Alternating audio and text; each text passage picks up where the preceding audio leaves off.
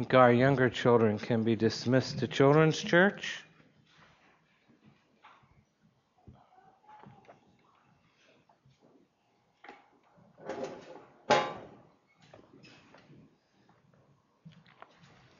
The rest of you want to get out your sermon outline. It says the flock of Christ.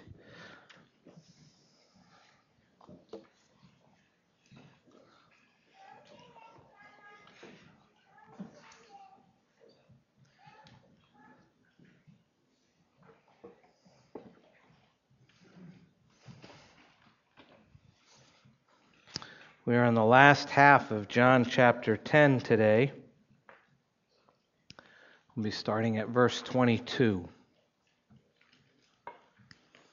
At that time, the Feast of Dedication took place at Jerusalem. It was winter, and Jesus was walking in the temple in the colonnade of Solomon. So the Jews gathered around him and said to him, "How long will you keep us in suspense? If you are the Christ, tell us plainly." Jesus answered them, "I told you, and you do not believe. The works that I do in my Father's name bear witness about me, but you do not believe because you are not part of my flock. My sheep hear my voice, and I know them, and they follow me. I give them eternal life, and they will never perish, and no one will snatch them out of my hand. My Father, who has given them to me, is greater than all, and no one is able to snatch them out of the Father's hand. I and the Father are one." The Jews picked up stones again to stone him. Jesus answered them, "I have shown you many good works from the Father. For which of them are you going to stone me?" The Jews answered him, "It's not for a good work that we are going to stone you, but for blasphemy, because you, being a man, make yourself God." Jesus answered them, "Is it not written in your law, 'I said you are gods'? If he called them gods to whom the word of God came, and Scripture cannot be broken, do you say of him whom the Father consecrated and sent into the world, 'You are blaspheming because I said I am the Son of God'? If I am not doing the works of my Father, then do not believe me. But if I do them, even though you do not believe me, believe the works, that you may know and understand that the Father is in me, and I am in the Father." Again they sought to arrest him, but he escaped from their hands. He went away again across the Jordan to the place where John had been baptizing at first, and there he remained. And many came to him, and they said, "John did no sign, but everything that John said about this man was true." And many believed in him there. Let's pray. Heavenly Father, we ask that you would open your word to us this morning, that we might hear and understand and believe. Father, that we might know the truth of these words. And do this for us this morning in Jesus' name. Amen. Last week I mentioned it's quite old devotional book, A Shepherd Looks at the Good Shepherd by Philip Keller. And it really is a good book. It's still in print. It's sold zillions of copies. And I encourage it to you. And he talks at the end of this book about when he first started as a shepherd and gathering the sheep. He decided to go into this business. And he writes about starting his flock. And he says, "At first, sheep seemed strange and unfamiliar. So I sought expert advice and help. I was determined that I would keep only the finest stock and breed the best animals possible. There would be no halfway measures. My sheep were special and would become increasingly precious. So I went to see a highly esteemed sheep breeder who lived about 30 miles away. He led me out to his fields where his flock was grazing. There were about a dozen big, strong rams resting in the shade.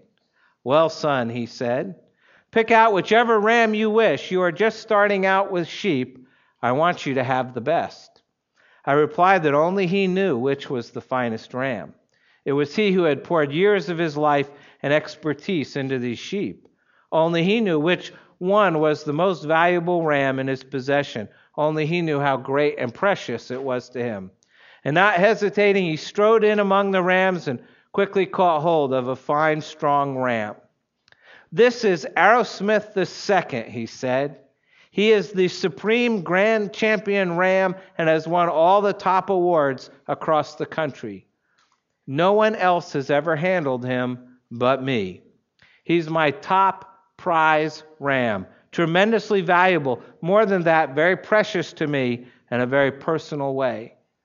And Philip Keller writes, he says, "I considered it one of the great honors of my life that he would permit me to take this ram home to become the top ram for my flock." So that day it came home to me with great clarity what made the difference between one sheep and another was the sheep's owner. In whose hand had they been?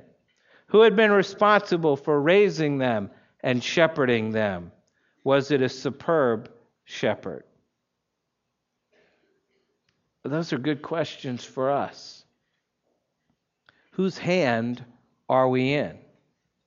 Who is handling and shaping us? Whose life is modeling my life? Who do we belong to? Who is our shepherd? Well, to answer those questions, we can turn among many biblical passages. We can turn to today's text in John chapter 10. And the first thing we learn is the shepherd is the Christ. The shepherd is the Christ, starting again at verse 22. "At that time, the Feast of Dedication took place in Jerusalem. It was winter. Jesus was walking in the temple in the colonnade of Solomon. So the Jews gathered around him and said to him, 'How long will you keep us in suspense? If you are the Christ, tell us plainly.' Jesus answered them, 'I told you, and you do not believe.'" I'm not sure there's harsher words in the Bible than hearing from Jesus, "I told you, and you do not believe." He goes on, "The works that I do in my Father's name bear witness about me, but you do not believe because you are not part of my flock. My sheep hear my voice, and I know them, and they follow me.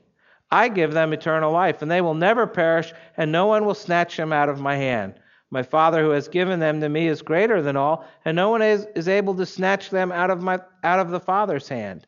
I and the Father are one." So we come to our passage this morning, and the first thing we see is that Jesus is back in the temple, and he's teaching the people. And some of the people there question him, asking him in verse 24, "How long will you keep us in suspense? If you are the Christ, tell us plainly." And what they fail to realize that Jesus has been telling them plainly. Not only that, he's been showing them plainly, both by his miracles and by his fulfilling of numerous Old Testament prophecies. And so he answers them by letting them know, first, that sheep are sensitive to his voice. Sheep are sensitive to his voice. That should be the first blank there in the outline. He answers them, verse 25, "I told you, and you do not believe. The works that I do in my Father's name bear witness about me, but you do not believe because you are not part of my flock." Notice Jesus doesn't say, "I told you, but you weren't listening." Nor does he say, "I told you, but you didn't hear me."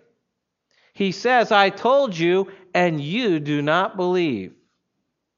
And he's equating hearing and listening, being sensitive to his voice, with believing. The Apostle John, in writing this gospel, is so convinced that the record of Jesus' words and the record of Jesus' works was more than enough to bring people to believe that Jesus was the Christ. Indeed, for those people who have eyes to see, a biblical way of saying that they're able to understand, so clear had been Jesus' references to himself, his use of the Old Testament, his handling of the divine titles, all those I am statements we've talked about, his discussions of the relationship between God and himself, that he has virtually pointed himself out as the Christ to anyone who cared to pay attention. All of the miracles he has done speak for him.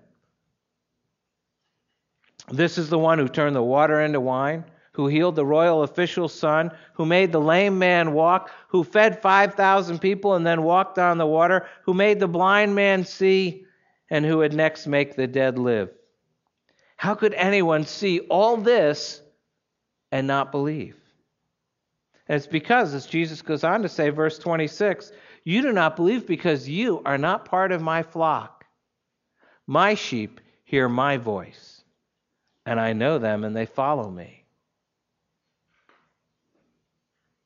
See, their failure to believe came from a failure to be. They were not his sheep, therefore they didn't believe. They didn't listen. They didn't hear him.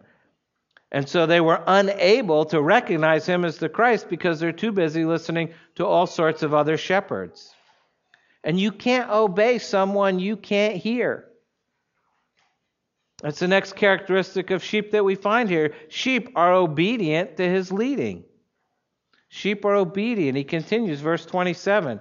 My sheep hear my voice, and I know them, and they follow me.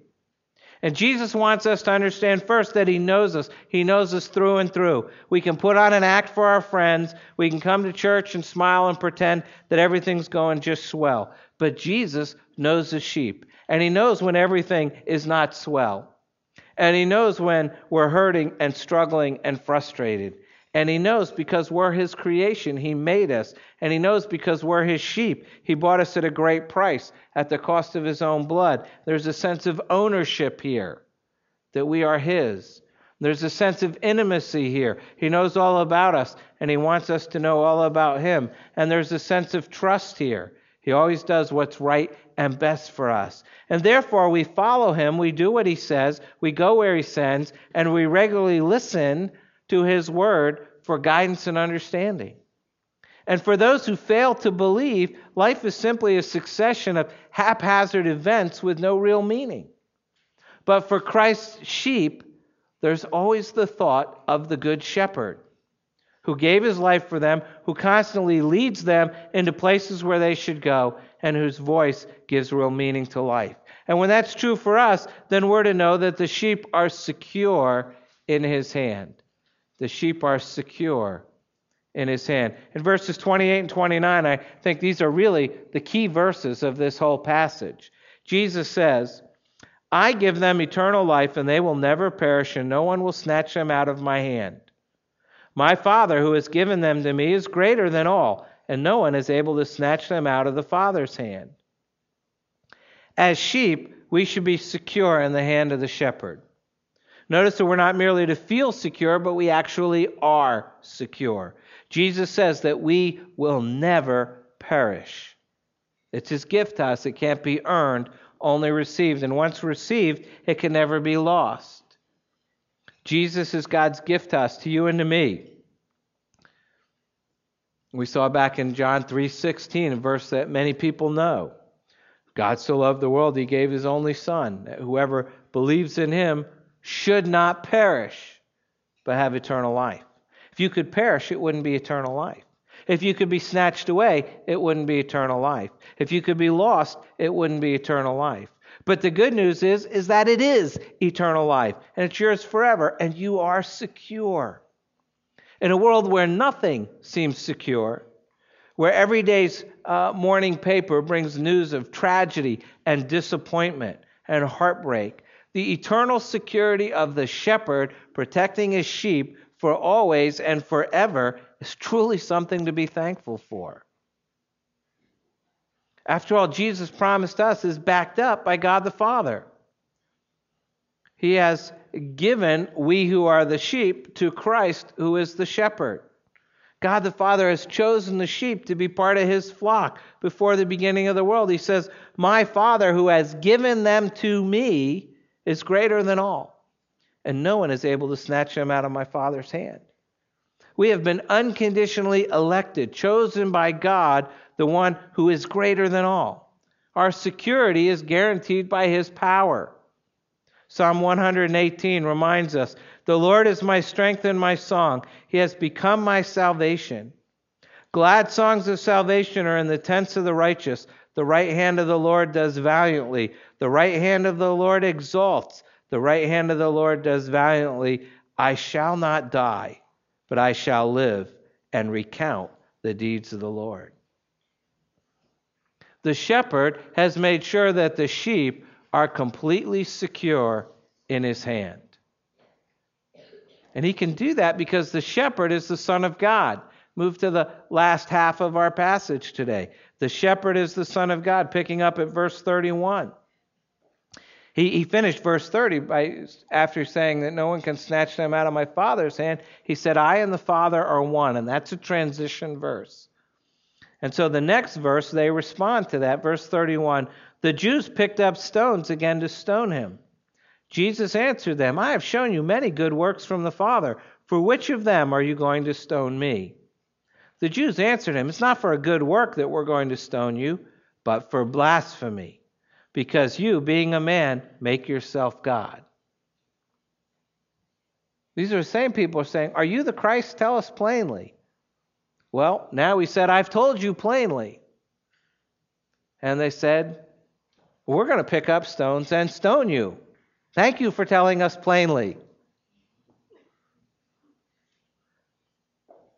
And you just got to think of the irony going on here. He has essentially done what they asked.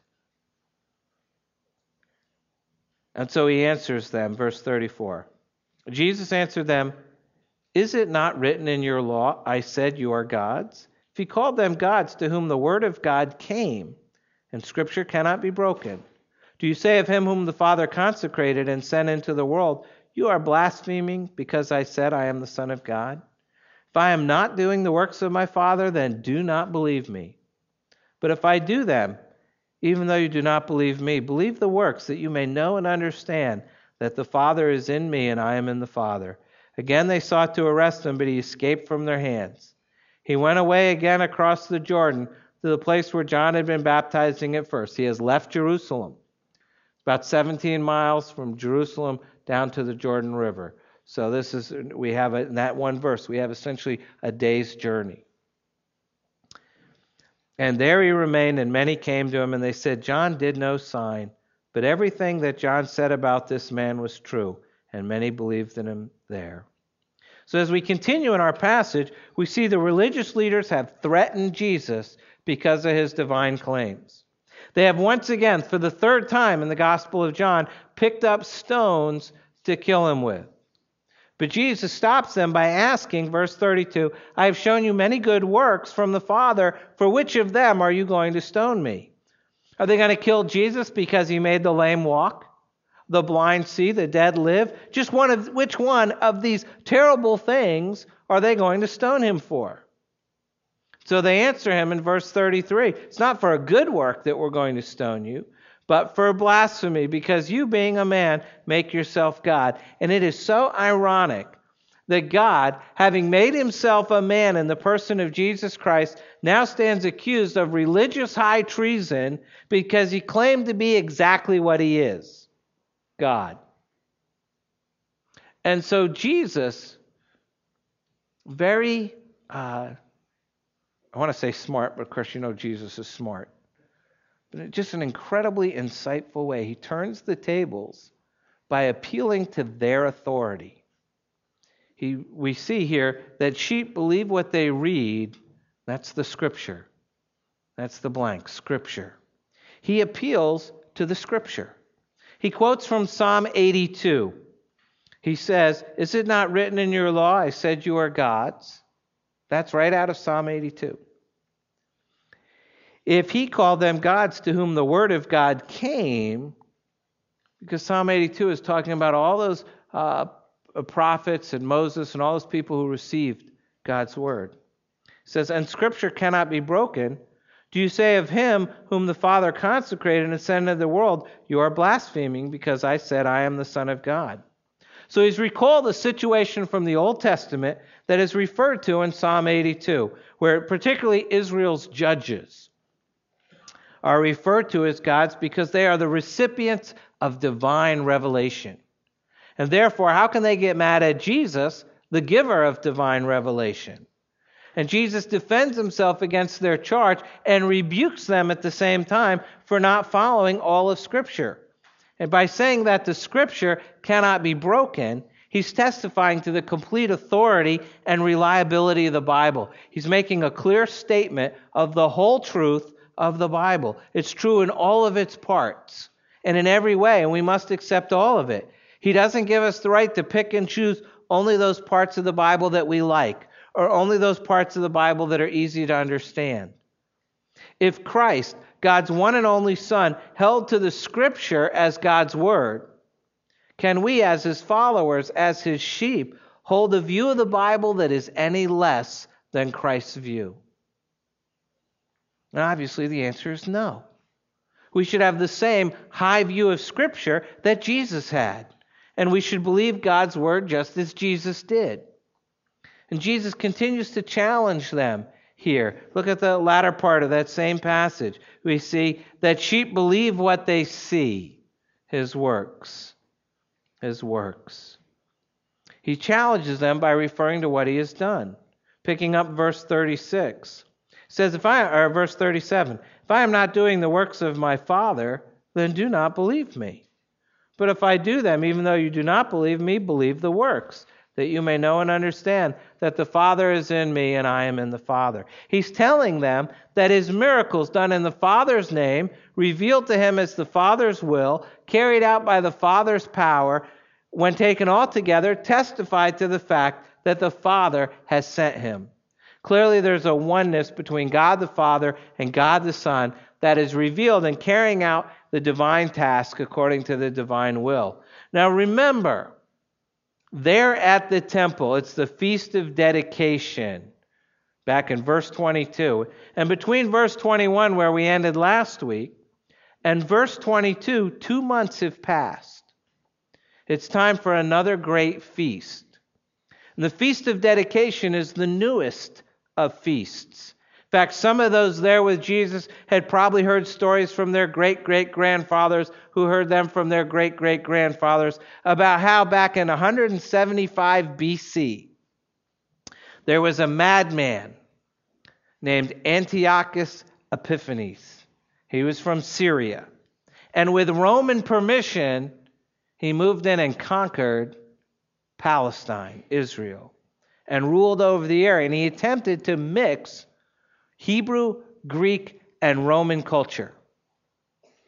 And so he tried to get all the different types of people to adopt the customs of all the other places.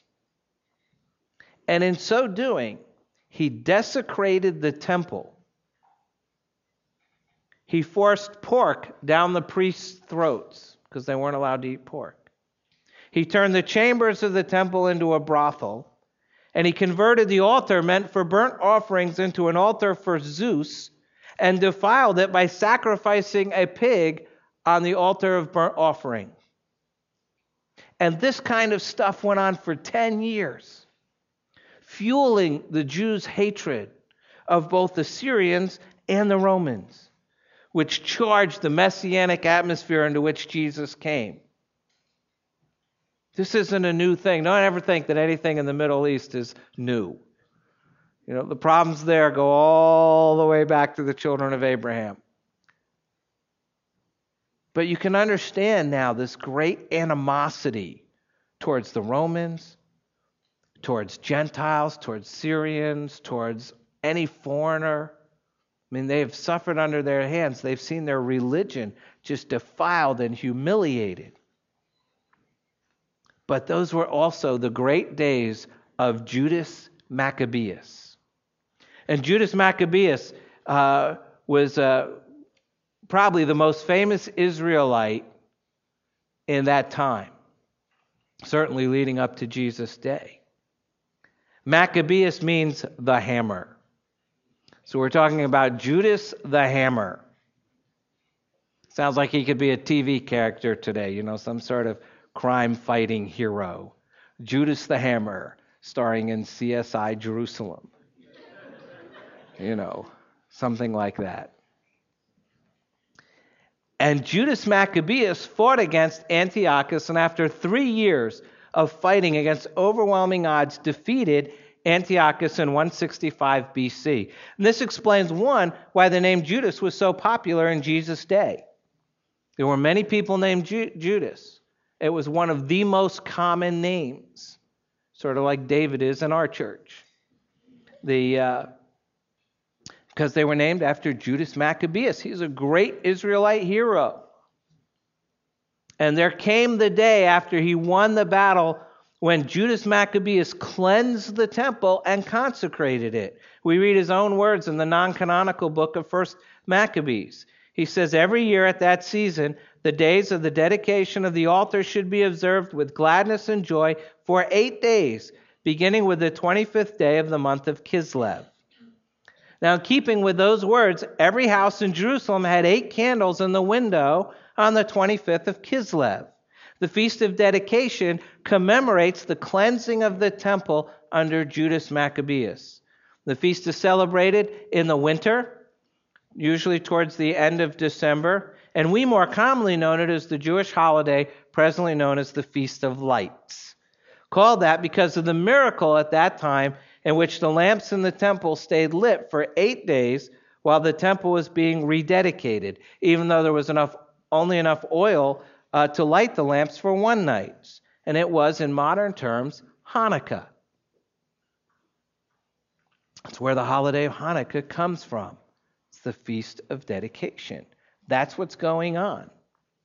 This historical detail that we get here, that the Lord Jesus was in Jerusalem during the Feast of Dedication, is, by the way, sort of a side note, an interesting part of the argument for celebrating a feast such as Christmas that is not specifically ordered in the Word of God. The Feast of Dedication, of course, was not authorized in the law of Moses, but it was an appropriate celebration of God's deliverance of his people, and Jesus participated in it. It's a feast to commemorate the dedication of the temple. The setting apart of the temple as holy. That's the background for this whole passage. And here Jesus claims now that he is the one who has been set apart, made holy, sanctified. Because now he is the temple. Now he is where God dwells. Now he is God's presence on earth. He has fulfilled this feast, just as he fulfilled the Feast of Tabernacles back in John 7 and 8.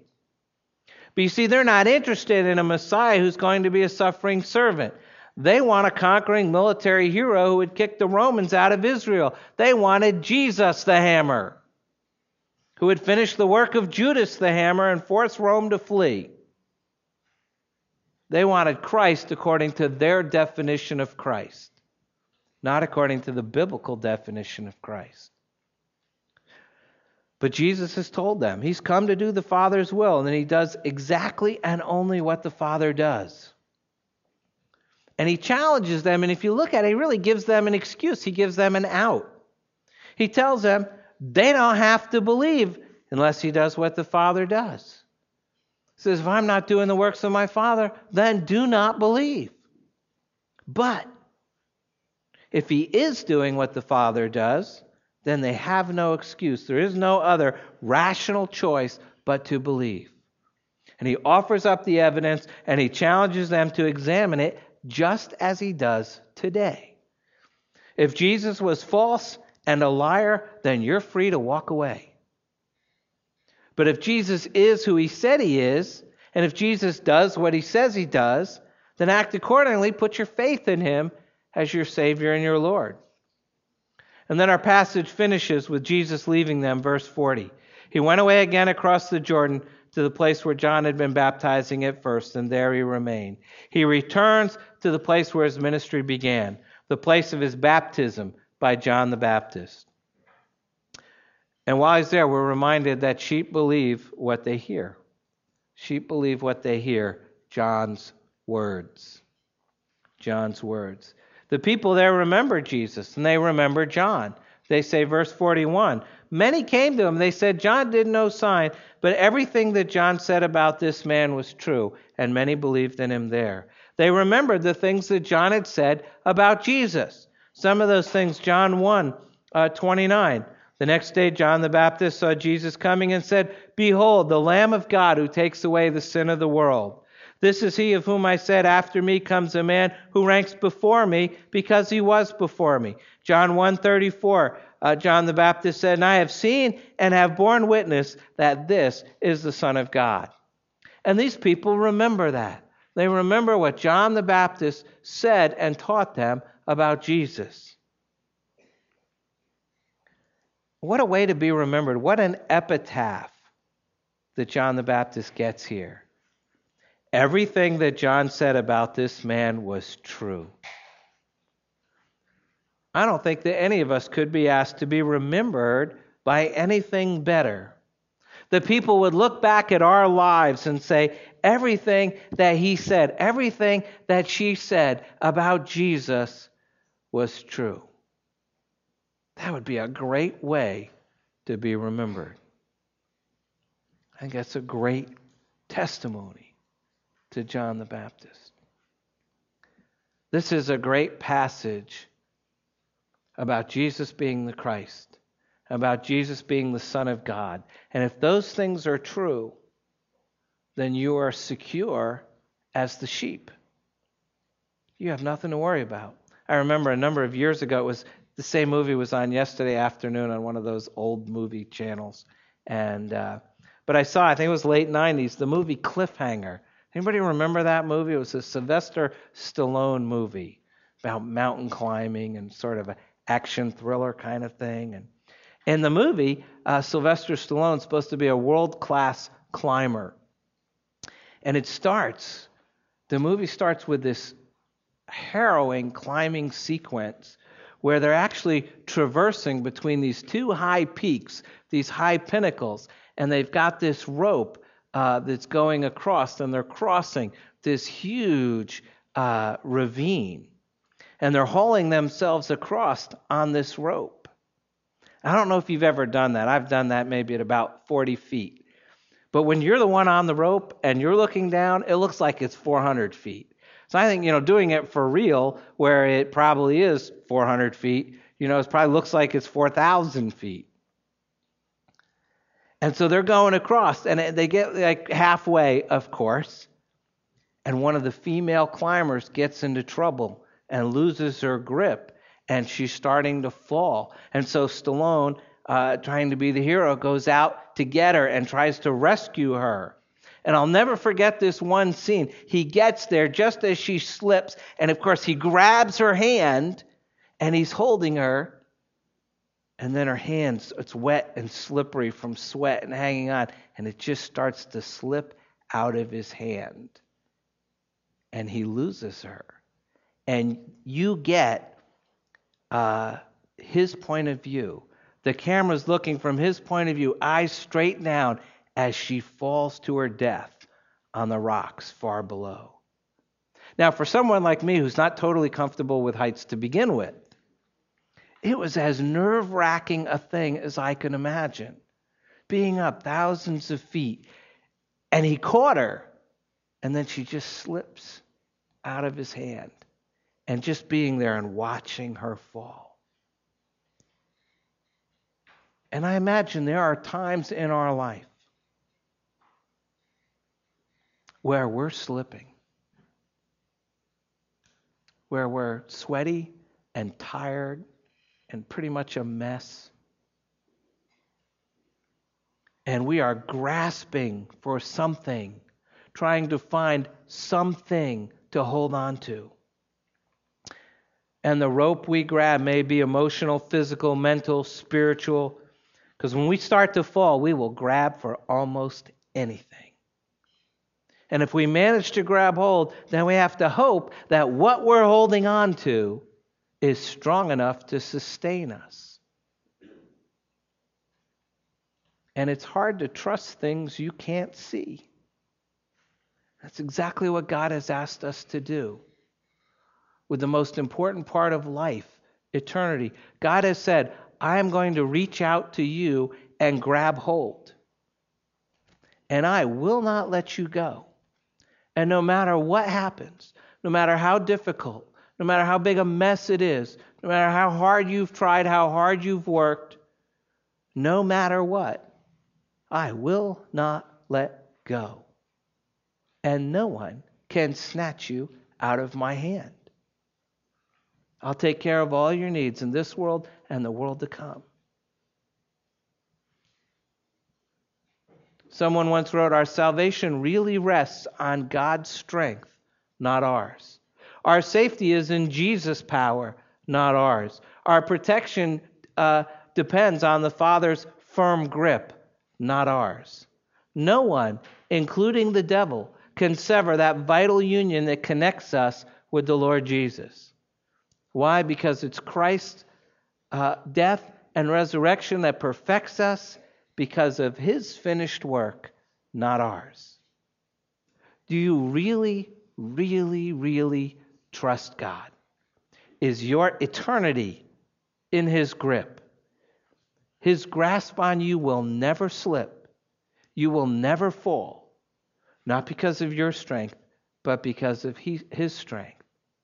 He will finish the job. Are you secure in his hand? Think about that. We need to pray.